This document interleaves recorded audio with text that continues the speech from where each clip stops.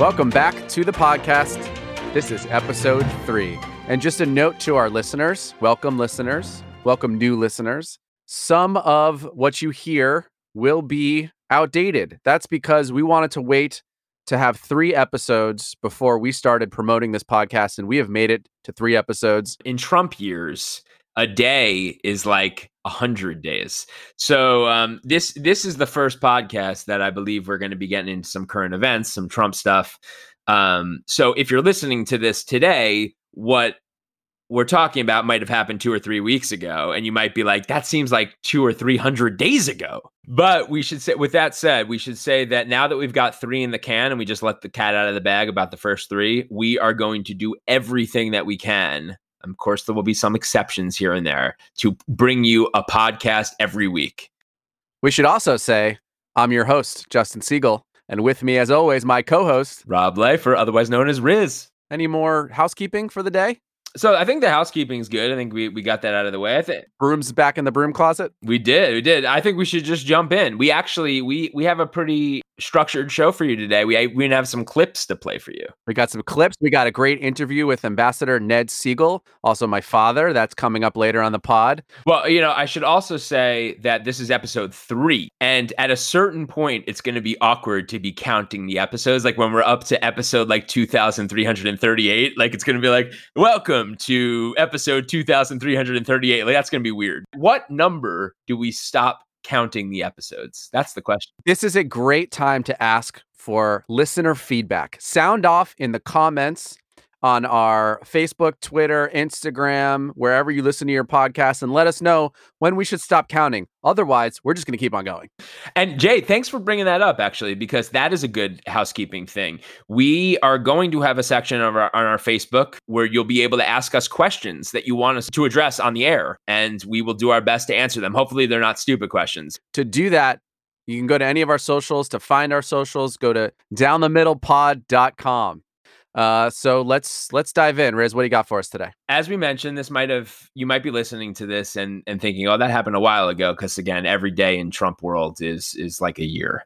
But last week, Trump went to Michigan. It was in Michigan, and he gave this speech at the Ford plant. It ended up being a very controversial speech on the left, and he went into a whole thing about Henry Ford and bloodlines and all these Trumpian things.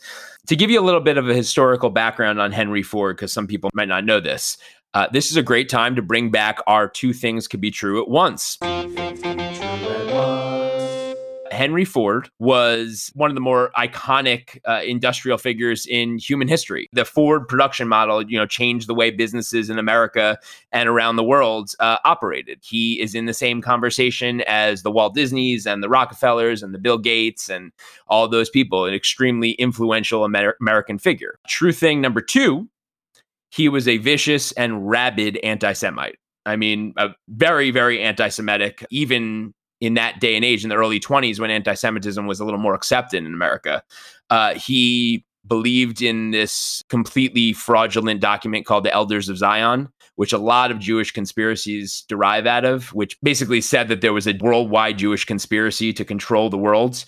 He actually published anti-Semitic newspapers, and that was in the early 1920s, and he was sued for libel and had to shut down the newspaper. And then he received an award from the Nazi government, basically for being so anti-Semitic. He was convinced that there was a Jewish conspiracy against him, a worldwide global conspiracy. He said it all the time. He wrote about it.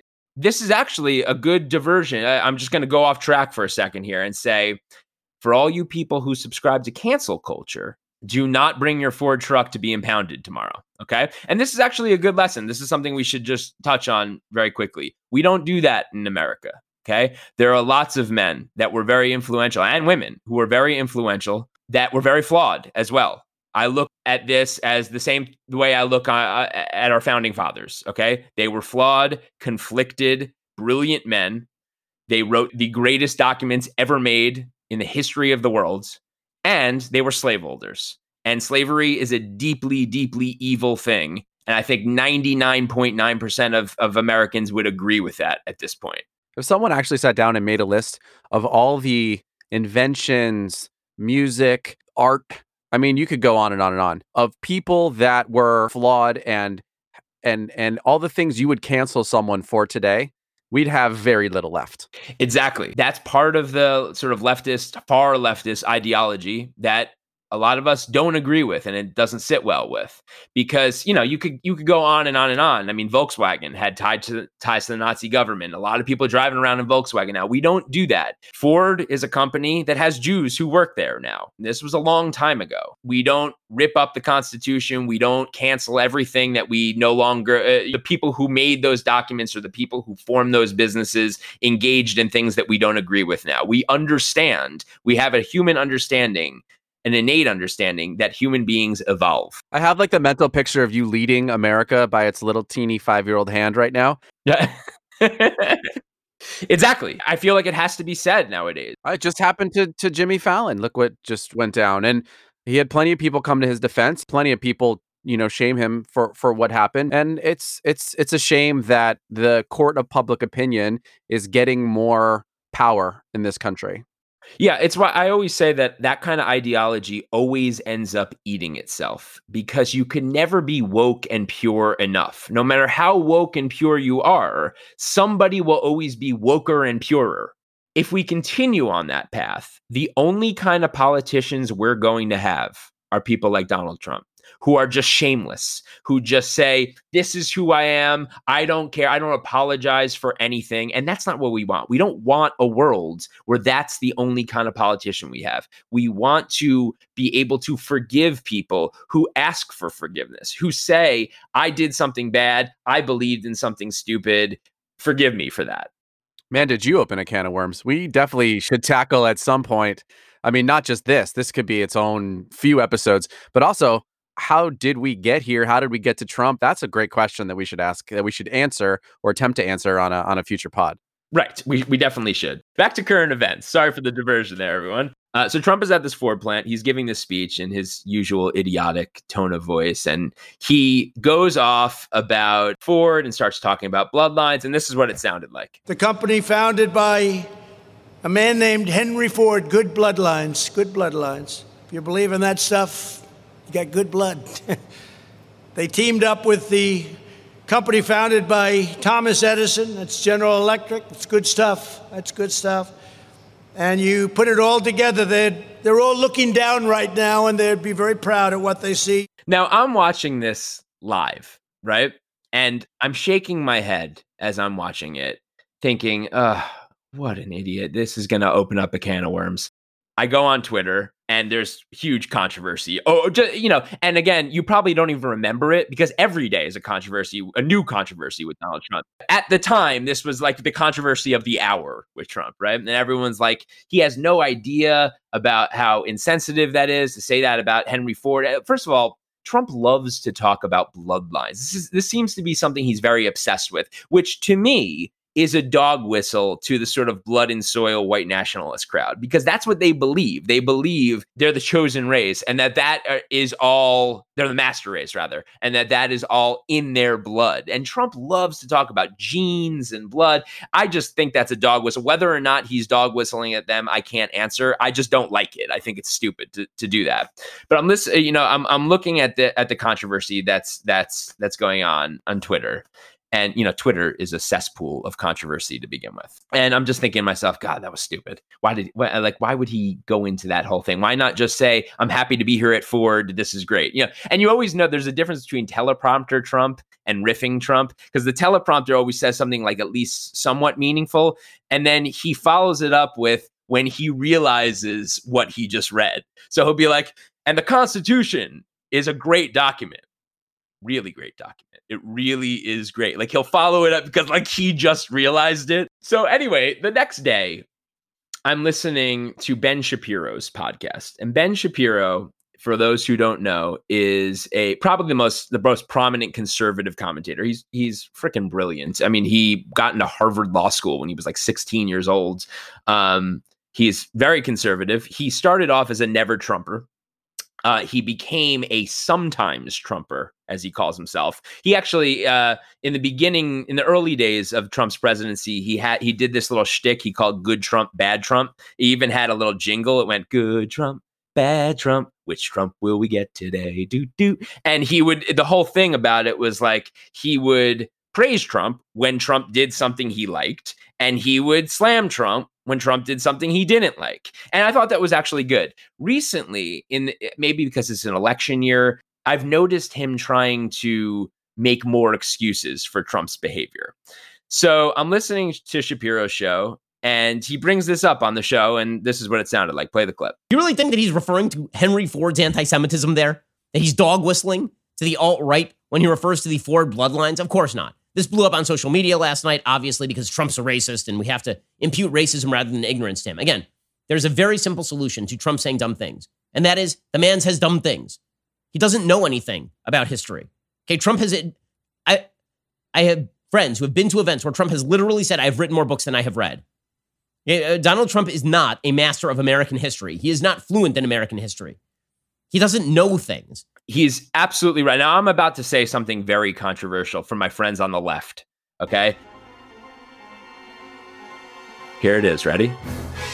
Donald Trump is not a racist. Boom! All right. Sit down, snowflake. Brain exploded. Okay, but now I am going to say something that my friends on the right are going to find very controversial. Here it is. You know why Donald Trump is not a racist? Because he literally does not have the intellectual capacity to be one. Okay? There it is. Boom. Sit down. Right wingers. Here's the thing about Trump. As I talked about last week, Trump has no ideology at all. He is a complete nihilist, man. He believes in nothing. They were nihilists, man. Huh? They kept saying they believe in nothing. Nihilists.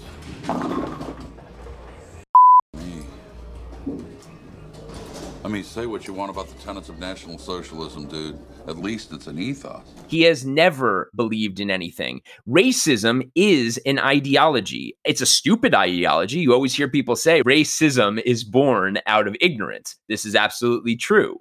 But it is an ideology. Donald Trump does not have an ideology. He believes in absolutely nothing. He is pathologically unideological. Donald Trump does not have the intellectual capacity to be a racist. And I agree with Ben Shapiro. He is just stupid. And I'm listening to Ben Shapiro say this, and I think to myself, holy crap. Ben Shapiro, one of the most prominent conservative commentators in the world, just said the quiet part out loud. And I haven't heard him do that in regard to Trump for a while. Maybe not since before the election, actually. He just said the quiet part out loud. He just said what every single conservative person already knows, that Donald Trump doesn't know anything. He's not a student of history. He is not someone that strives to learn more. He is not somebody that studies. By his own admission, he doesn't read his security briefings. He doesn't read his intel. He has admitted in public that he has written more books than he has read. He has said that. Ben Shapiro is completely right about that. He's bragged about that. This is a guy that brags about his ignorance. He has no desire to learn about the complexities of the American conscience, of the American soul. He has no desire to become an intellectual.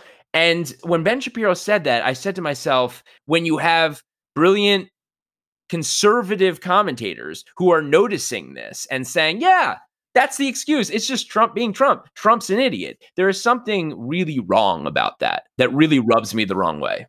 It's really more about the party accepting the fact that this is this man. Wouldn't you rather someone, yes, who signs policies that you like, who runs the government the way that you like, and not saying Trump doesn't do that, he does. But wouldn't you prefer someone who does that and is also smart and also eloquent? Yeah, it's not even a matter of smart. It's a matter of respect for the institutions, respect for everything that has come before you, and a desire to learn, a desire to become better at it. Donald Trump has such an arrogance about his stupidity. I think what it says is that the American public has become so cynical about politics that they're willing to say, you know what, the guy's a complete jackass. He's a moron. He knows nothing about America. He knows nothing about American history. He certainly knows nothing about the Constitution. I could guarantee he's never read it. But He's our guy. He's our idiot. So whatever, let's put him up there. So I'm going to begin with what is fast becoming our favorite segment. Two things can be true at once. I also agree with Ben Shapiro. I think that uneducated, uninformed, off-the-cuff Trump was being uneducated, uninformed, off-the-cuff Trump. And there's proof to fuel Shapiro's theory, as this rhetoric that he was using, down to the word choice, is just part of his shtick. It was not a one-off. You mentioned it. Whether it's Trump referring to his great genes, air quotes, passed on to him by his parents and grandparents, the good bloodlines, more air quotes, and other humans, or even champion racehorses he's brought up before. He told British business leaders at a dinner in 2008, quote, "You've all got such good bloodlines. You've all got such amazing DNA." He thinks that that conversation makes him seem intellectual. He thinks that because his uncle, John Trump, who taught at MIT, he thinks because he's related to him, it automatically makes him smart, which feeds his whole "I have a natural ability" rhetoric. And how many times have we heard that? Now, the second thing that's true here, which I've stated before, is that the president of the United States needs to be responsible for the things he says and held accountable for the things he says. Henry Ford accepted the Grand Cross of the German Eagle, which is the Nazi regime's highest honor for foreigners. And Hitler himself sent Ford a congratulations message for achieving that award. As you mentioned earlier, it is no secret that the two men were linked in anti-Semitic ideology and held each other in great esteem. Trump, like presidents before him, should have had prepared a speech, had it vetted, and then corrected. And I'm asking way too much for him to actually have historical knowledge of Henry Ford's anti-Semitism, but yes, that would be preferred. This was unacceptable. It was a gaffe and deserving of an apology, not that I think we'll ever get one. So do I think that Trump enjoys his nods and winks? Yeah. Do I think this is one of them? Absolutely not. When he does nod and wink, they're more obvious than this was. But I do think the alt-right will think he's winking and nodding. And among the disappearance of the accountability of our country's greatest leadership position, that is, to me, the greatest tragedy here. That was great. And I think a lot of people on the right might be listening to this right now and thinking, what's the big deal? Trump says stuff. That is the big deal. That is the big deal because he's president of the United States. He is the most powerful person in the world. And you want to feel proud of your president. Even if you don't agree with his policies, you want him to at least sound like an educated human being, not have the vocabulary of my 6-year-old who's asleep in bed right now. This is what I say about Obama all the time, and I'll continue to say it on this podcast. Did not agree with his policies. I was very proud to have him representing our country. And that's a perfect segue into another thing I wanted to talk about just to sort of wrap this whole thing up, which is the idea of racism. Because I am of the left, as we've already gone over many times. But one of the things I hate that the left has done is overuse the word racism. If I was the Speaker of the House, if I was Nancy Pelosi, I would call a meeting of all of the entire Democratic chamber, and I would sit everyone down and I'd say, guys, I'm calling a moratorium on the word racism or racist for the next 13 years. Because racism and racist are very charged words that have a lot of meaning, and they have demeaned it so much by saying everything is racist. If you didn't agree with an Obama policy, you were racist. If you don't agree with somebody now, you're racist. If you won't wear a mask in the COVID-19 era, you're racist. Everything is racist. And there is real racism going on, and it demeans the real racism, and I just hate it. But with that said, I have a list.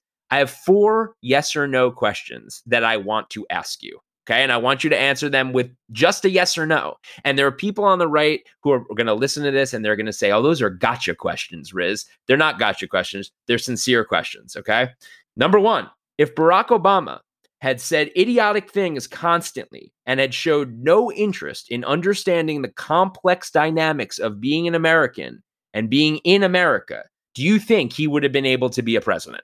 Like gotten elected or been able to continue his presidency? When I say be able to be a president, I mean gotten elected. No, absolutely not. Question number 2. If Barack Obama, 4 weeks before the election, had a tape that came out where he's bragging about... Okay. No, he would not have been able to be president. Okay. Question number 3. If Barack Obama had been a business owner, and as a business owner, he had filed for bankruptcy 6 times, do you think Barack Obama would have been able to be president? Maybe. If he was the Barack Obama that we know, plus he failed in business 6 times and had to declare bankruptcy, I think there's a chance people wouldn't care. Okay. All right. I respect that. Lastly, if Barack Obama wasn't a constitutional law professor who didn't go to Columbia and then Harvard Law School, do you think there's a chance in hell that somebody like Barack Obama, a black man, becomes president? No. That right there is white privilege. That is what people are talking about. And I know there's people on the right now who are cringing because they hate that term. But the fact of the matter is that Barack Obama had to be the most intellectual, smartest black man in the history of black men to become president. And Donald Trump had to be a failed businessman who filed for bankruptcy 6 times, a thrice married conspiracy theorist white man to become president. And that is what pisses people off. That is why people look at Donald Trump and look at the state of America right now and get sad about it and get discouraged because that disparity exists. But can I add to that? Because I don't think it just stops at race. I think it continues to gender.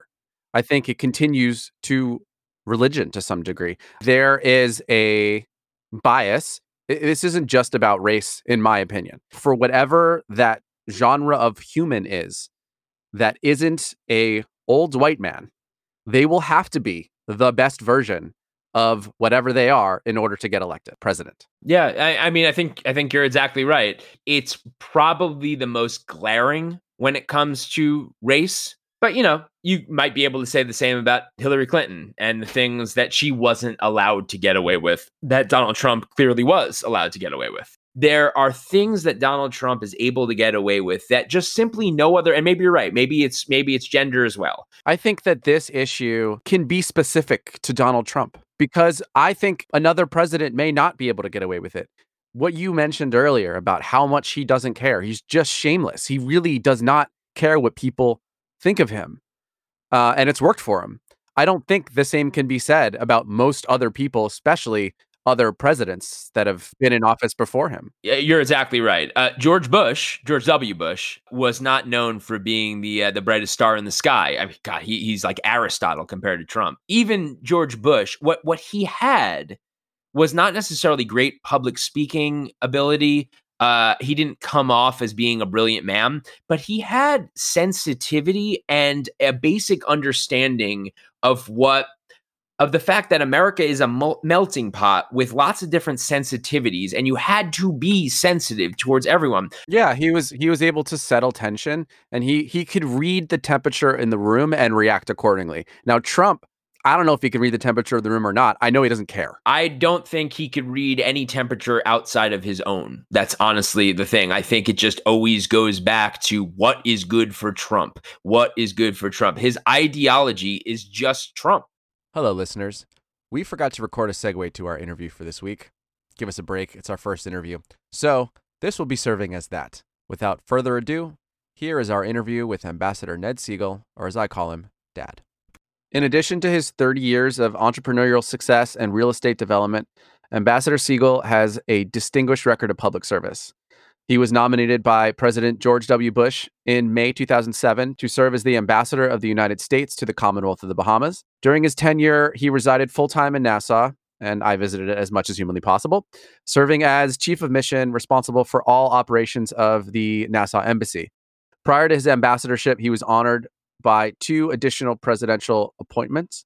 In 2006, he served with Ambassador John Bolton, who has had an increased public presence as of late, at the United Nations in New York, as the senior advisor to the U.S. mission and as the United States representative to the 61st session of the United Nations General Assembly.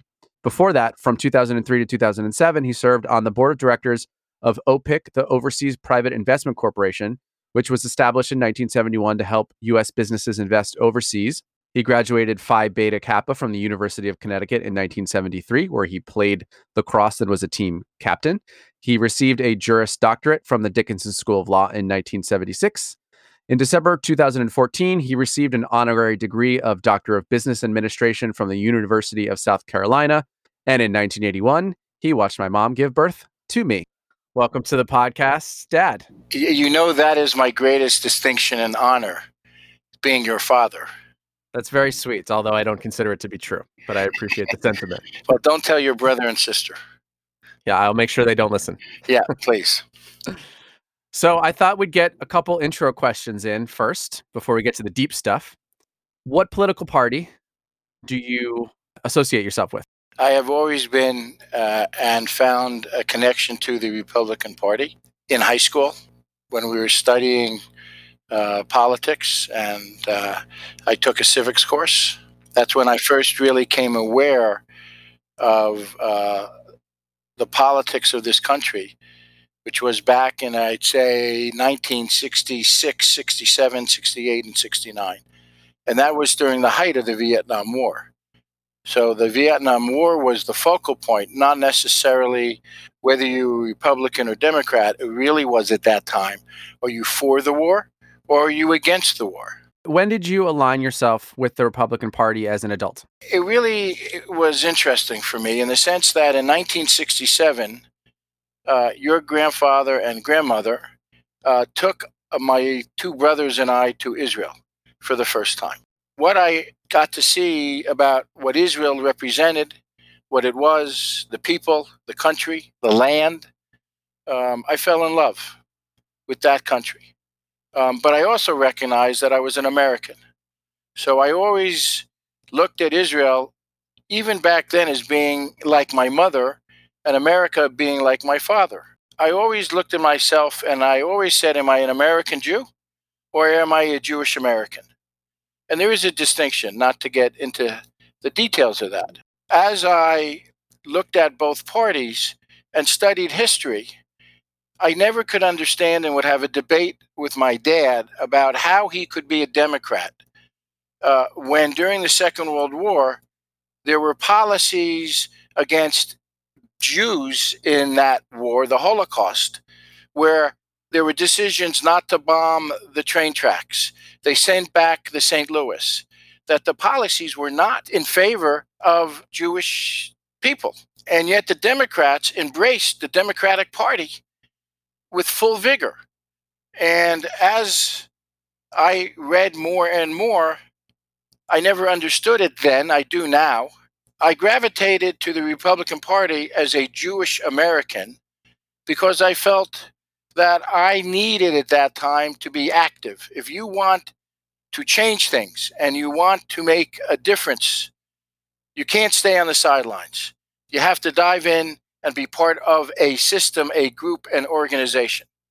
So in the early 80s, you could fit all the Jewish Republicans in a phone booth through a gentleman by the name of Max Fisher, who was a very influential Jewish businessman out of Detroit, Michigan. He was an advisor to Nixon, very close to Henry Kissinger. I had a partner as a developer in New Jersey, Larry Bathgate, who happened to be the finance chair for the RNC. Larry sat me down and said, you have an opportunity to be active in the Republican National Committee.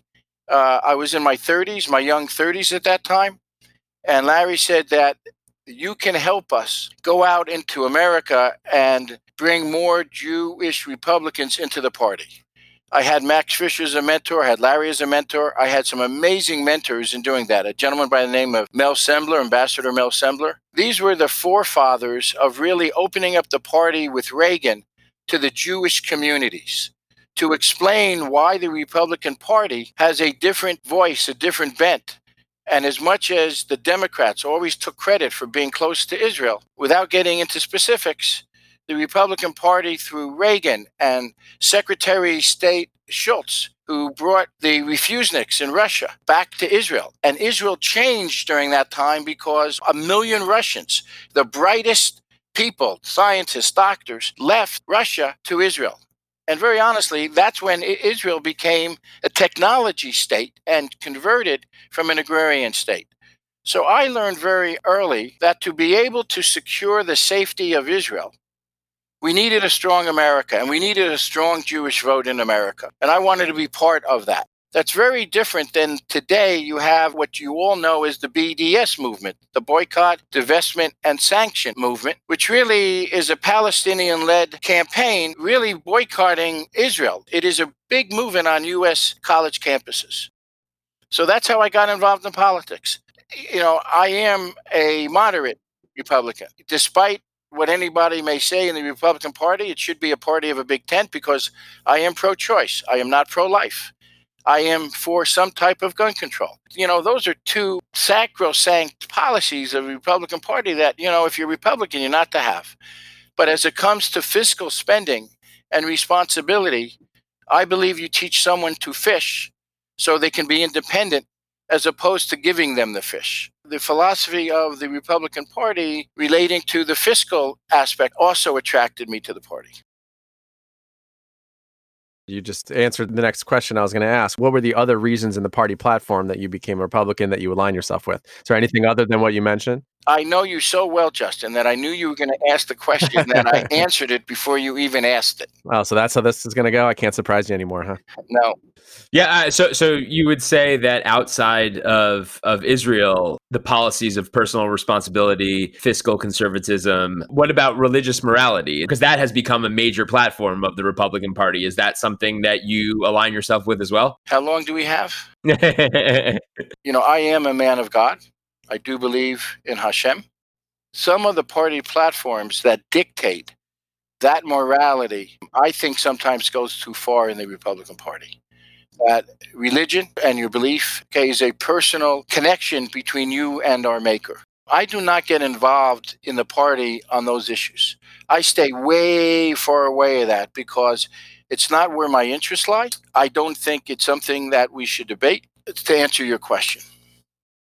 You spoke a little bit about how you first got involved in the party, and that was as a fundraiser and organizer of Jewish Americans. How and why did you decide to get involved in politics professionally? I'm a real estate developer, and part of being a real estate developer, you have to get entitlements when you buy property. By the very nature of what I did as a living, being a lawyer and trained as a lawyer, you always look to go to governments, whether it be cities, municipalities, counties, states. You want always good leadership. You want to make sure that when you are part of the economic development and improving lifestyles and creating dreams for people to buy homes or creating office buildings or retail centers, that they benefit the community, that you work in a private-public partnership with government. And that's how I always approached it.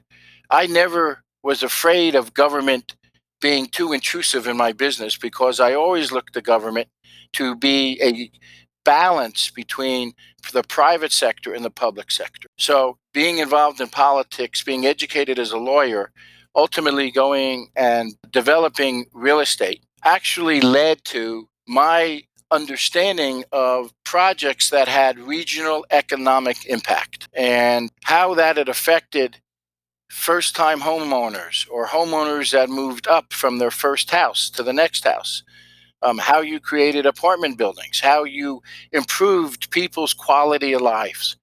And that's what you needed to do because as a Jew, I believe in Tikkun Olam, and that means healing the world.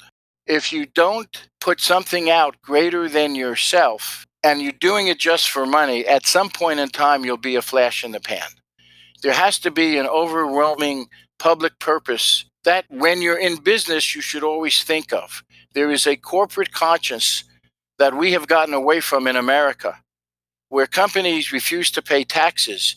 I'm a proponent of a flat tax simply because everybody that puts billions of dollars of offshore, it's not fair for the working class person who doesn't have that ability to pay, not to be able to pay their taxes.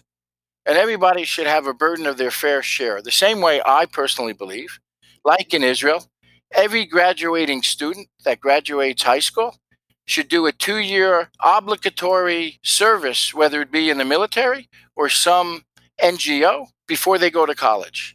I have spoken to many senators, many congressmen. It's just not something that our DNA would ever allow. Israel does it because it's part of its survival. Everybody's got to join the IDF.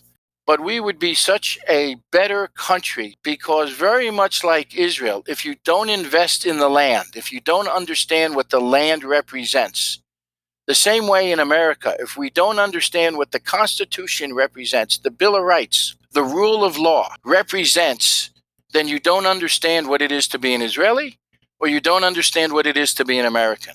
The one thing that makes this country what it is today is we know on the first Tuesday every 4 years, we have a systematic change, rule of law, change of power based upon the voting that occurs the first Tuesday every year. If, in fact, that day is ever changed, woe to the United States of America. So I just want to interject and say we could start building more pride in American values by just teaching basic civics in high school, which is something that I think we talked about on our last pod has been lost in recent years. Knowing what the Constitution represents and what the Bill of Rights are and why our freedoms are so important is lost because they're not studied anymore. They're not taught anymore. Riz, you couldn't be more correct. You know, when I ask people, young people, millennials, who call me boomer, and I ask them, what form of government does America represent? And do you know 90%, 9 out of 10, do you know what the answer is? Democracy. And you know, we're not a democracy. We're a constitutional republic. There are actually only a few countries on earth that are true democracy. I think Iceland is one where it's, because they have like 38 people that live in Iceland. But you need to take that back because there are more than 38 people. And if this podcast comes out, you're going to get the government of Iceland coming after you. However, in America, when you don't have oversight of the presidency by Congress, you don't have the check and balances, when you have the unbelievable lack of dialogue between the Speaker of the House of one party and the President of the Senate of another party, and when they act like children in public, and the youth sees that type of discourse and dysfunction, it undermines what America stands for. I served in 3 posts for President Bush. 43, I was on the Overseas Private Investment Corporation. I did infrastructure projects for a 2-state solution in Israel and the West and the Palestinian Authority. I had the privilege of serving at the UN as the United States representative for the 61st General Assembly with Ambassador Bolton. And I had the privilege of serving our country as United States ambassador to the Commonwealth of the Bahamas. And each post that I served during those 8 years was an honor and distinction because it's not about me serving. It's about what I could do in these posts to foster good, sound foreign policy between countries that needed to have dialogue and common interests. There's a lot of issues going on with anti-Semitism globally right now. I have sort of whittled it down to that there are 3 basic types of anti-Semitism. There's type number 1, which is the one we all know the most, which is white nationalist, neo-Nazi style anti-Semitism. We hear about this the most from the media. In this country, in the United States of America, they commit the most hate crimes of any other racial group.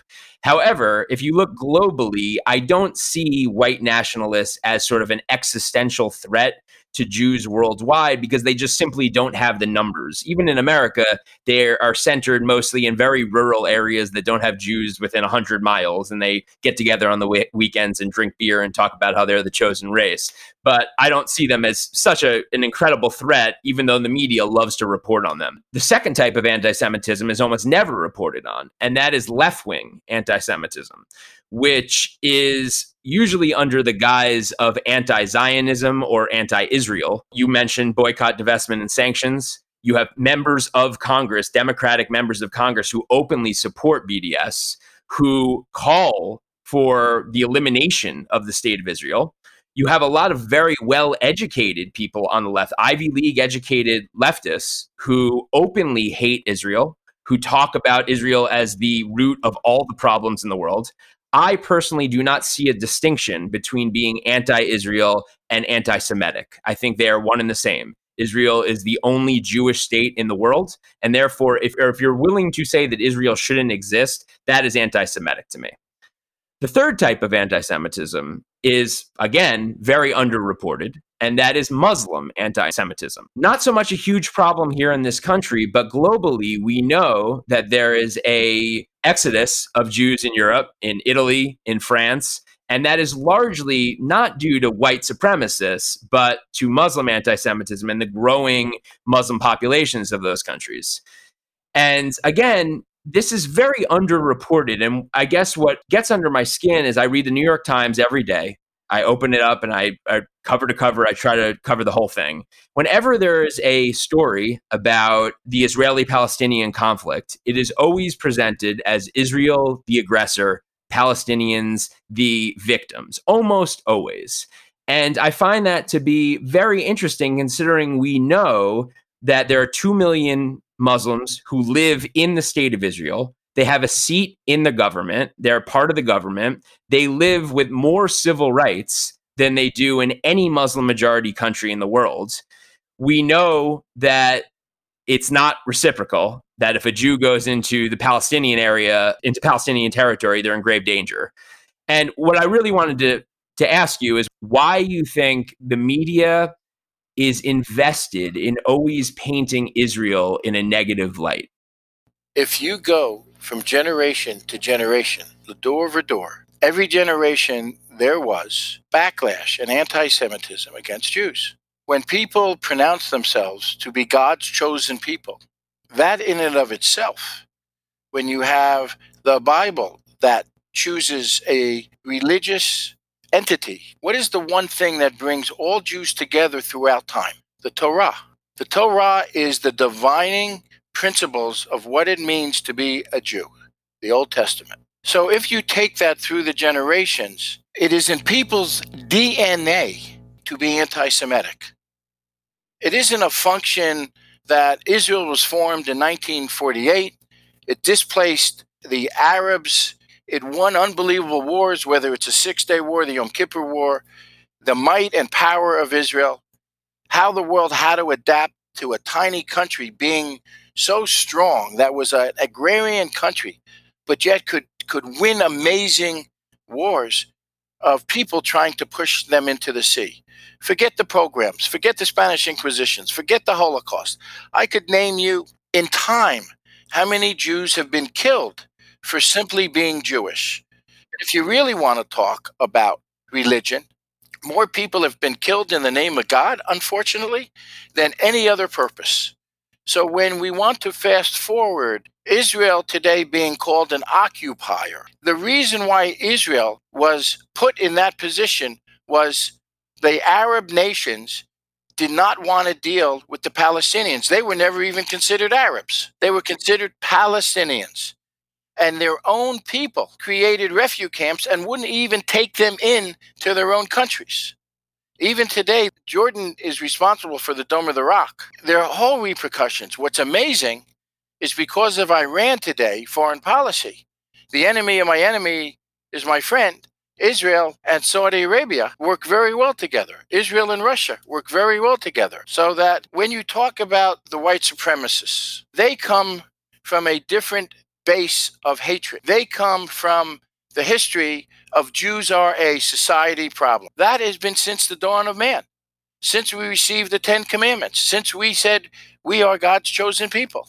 So when you talk about the left wing, well, that was a genesis further along, Riz, that when you looked at Vienna and the Zionist movement in the 1800s, Zionism was the birthright of what the state of Israel ultimately became. And to have Jews that had their own army and represented their own country was something that the world had to come into terms with. And when President Truman declared Israel as an independent state, there were ramifications. Look how England, the UK, in the Balfour Doctrine pushed back. When you talk about the Muslim movement, that's rather new because the Muslim religion has been hijacked. You have 80,000 radical Muslims actually creating the noise, the disruption, and the terror for all the other Muslims in the world that are good people. Would you say that Hamas is a terrorist organization? Yes, of course it is. Would you also agree that the Muslims who live in Israel live with more civil rights than they do in any other Muslim majority country? Israel's wrestling with that question. And it's not for me to judge Israel and answer that question. Israel has to find its own soul to understand how it needs to learn to live with the Arab Israelis. There's a plight, and I think we touched on it with how you were talking about Muslims are treated. The way that that gets digested in this country is it becomes a social action issue of a mistreatment of human beings. And that's how it gets translated in the media, and it causes the left wing to start distancing themselves from Israel. The 24/7 news cable changed not only how we hear the news. You don't have journalism anymore, and the media has bias, and everybody plays to who they want to sell because they're a for-profit, enterprise. When you talk about why does the media portray a bias against Israel? Because they themselves have a bias. It's that simple. What I think is there is sort of a hierarchy, if you will, of people on the left that believe that everything could be broken down in how discriminated against somebody is by virtue of their financial status. So because globally Muslims tend to be have less wealth than Jews, we are sort of trained to be more sensitive towards Islamophobia than we are towards anti-Semitism. Because Jews have always been on the forefront of media, of culture, of Hollywood, and therefore they've always, in modern history, they've been well off financially. And that is looked upon as a negative in a lot of left-wing circles. So I say to a lot of my Democratic friends, describe what being a liberal means. Now, I had the distinction and honor to be asked to be the chair of the Yitzhak Rabin Foundation, in honor to promote the principles of the late Prime Minister. And I will tell you, I was exposed to the unions of this country. I've been exposed to liberal Democrats. And we get into tremendous, very valid and productive discussions because I want to know what their definition of a progressive is, what's their definition of a liberal is. I will tell you, I have a problem listening to Fox because they're so far right, they don't represent me. And I have a problem listening to MSNBC because they're their alter ego. I end up listening to CNN because I don't have a choice. I like Lester Holt because he tries to do and report objectively both sides of the argument. And I want to educate myself to an issue.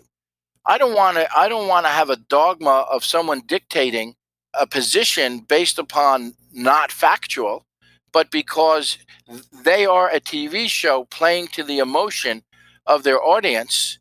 And when you look at some of Fox's main stays, they're just nothing but actors. Well, that's a good segue, actually. Jay, I know you have some fun questions, but one of those fun questions I'm hoping is, so what do you think of the Trump era? What do you think of Donald Trump as a person? I know you might not want to, for political reasons, get into too much in the weeds here, but what do you think generally? I think he has done what no other president would do on certain issues because he has the ability of not being a politician to see things clearer as it relates to China, even Russia, Israel. So his foreign policy and economics, whether it be NAFTA, Canada, Mexico, without getting into the details of protecting our borders, I think he has done a wonderful, amazing job as a president dealing with those issues. In some areas, he's gone too far as it relates to how he presents things. We all know that someone should take away his Twitter. He is what he is. But what concerns me is that we have institutions of checks and balances. And I don't think he always understands that and respects that and does what he thinks he can do as a CEO of a company. And that's not how you should be as a president of the United States. I think civility is part of being president. When you look at President Bush, my boss, and Obama and the civility they have to each other where they don't agree with one another is what this country was formed on. And we are more divisive now than we've ever been. And we need to heal this country. All right, so we're going to do a quick speed round, 4 questions. Question number 1. Who is your favorite child? Who's my favorite child? The one thing I will not say to my children is I love you equally. I love each one of my children differently, with all my heart and all my soul. But you can't love each child the same. Each child has its own personality, its own demands, its own needs. And as a parent, what you want to teach your child is to be able to be strong and fulfill them on their own without dependency of your parent. Question number 2. Your favorite and least favorite part of being an ambassador? So what was wonderful about being an ambassador was the ability to change and make a difference between the United States and the Bahamas. You dealt from government to government. You dealt from American businesses to Bahamian businesses, and you dealt to people. And making the difference in people's lives is the greatest privilege I've ever had. As you know, your mom had breast cancer. While she was in the Bahamas, we started the Bahamian Breast Cancer Initiative and Foundation, testing Bahamian women for BRCA1, BRCA2. That being my favorite was giving the power a way to allow other people to have the ability to have power that they never have. My least favorite was having to deal with the interaction between government agencies in ways that you never prepared for as a political appointee, because everyone lives in their own silo and never wants to get out of their silo to do something beyond what they think they had to do. And the one thing I tried to do in my embassy in Nassau was to bring the agencies together and build a common goal that everybody benefited from. That was hard and not fun. Favorite politician or political leader? Winston Churchill. He saved the world. Favorite song? Tea for the Tillerman. I thought you were going to say Inagata Davida. And finally, favorite ice cream flavor? It's really hard. I love creamsicle.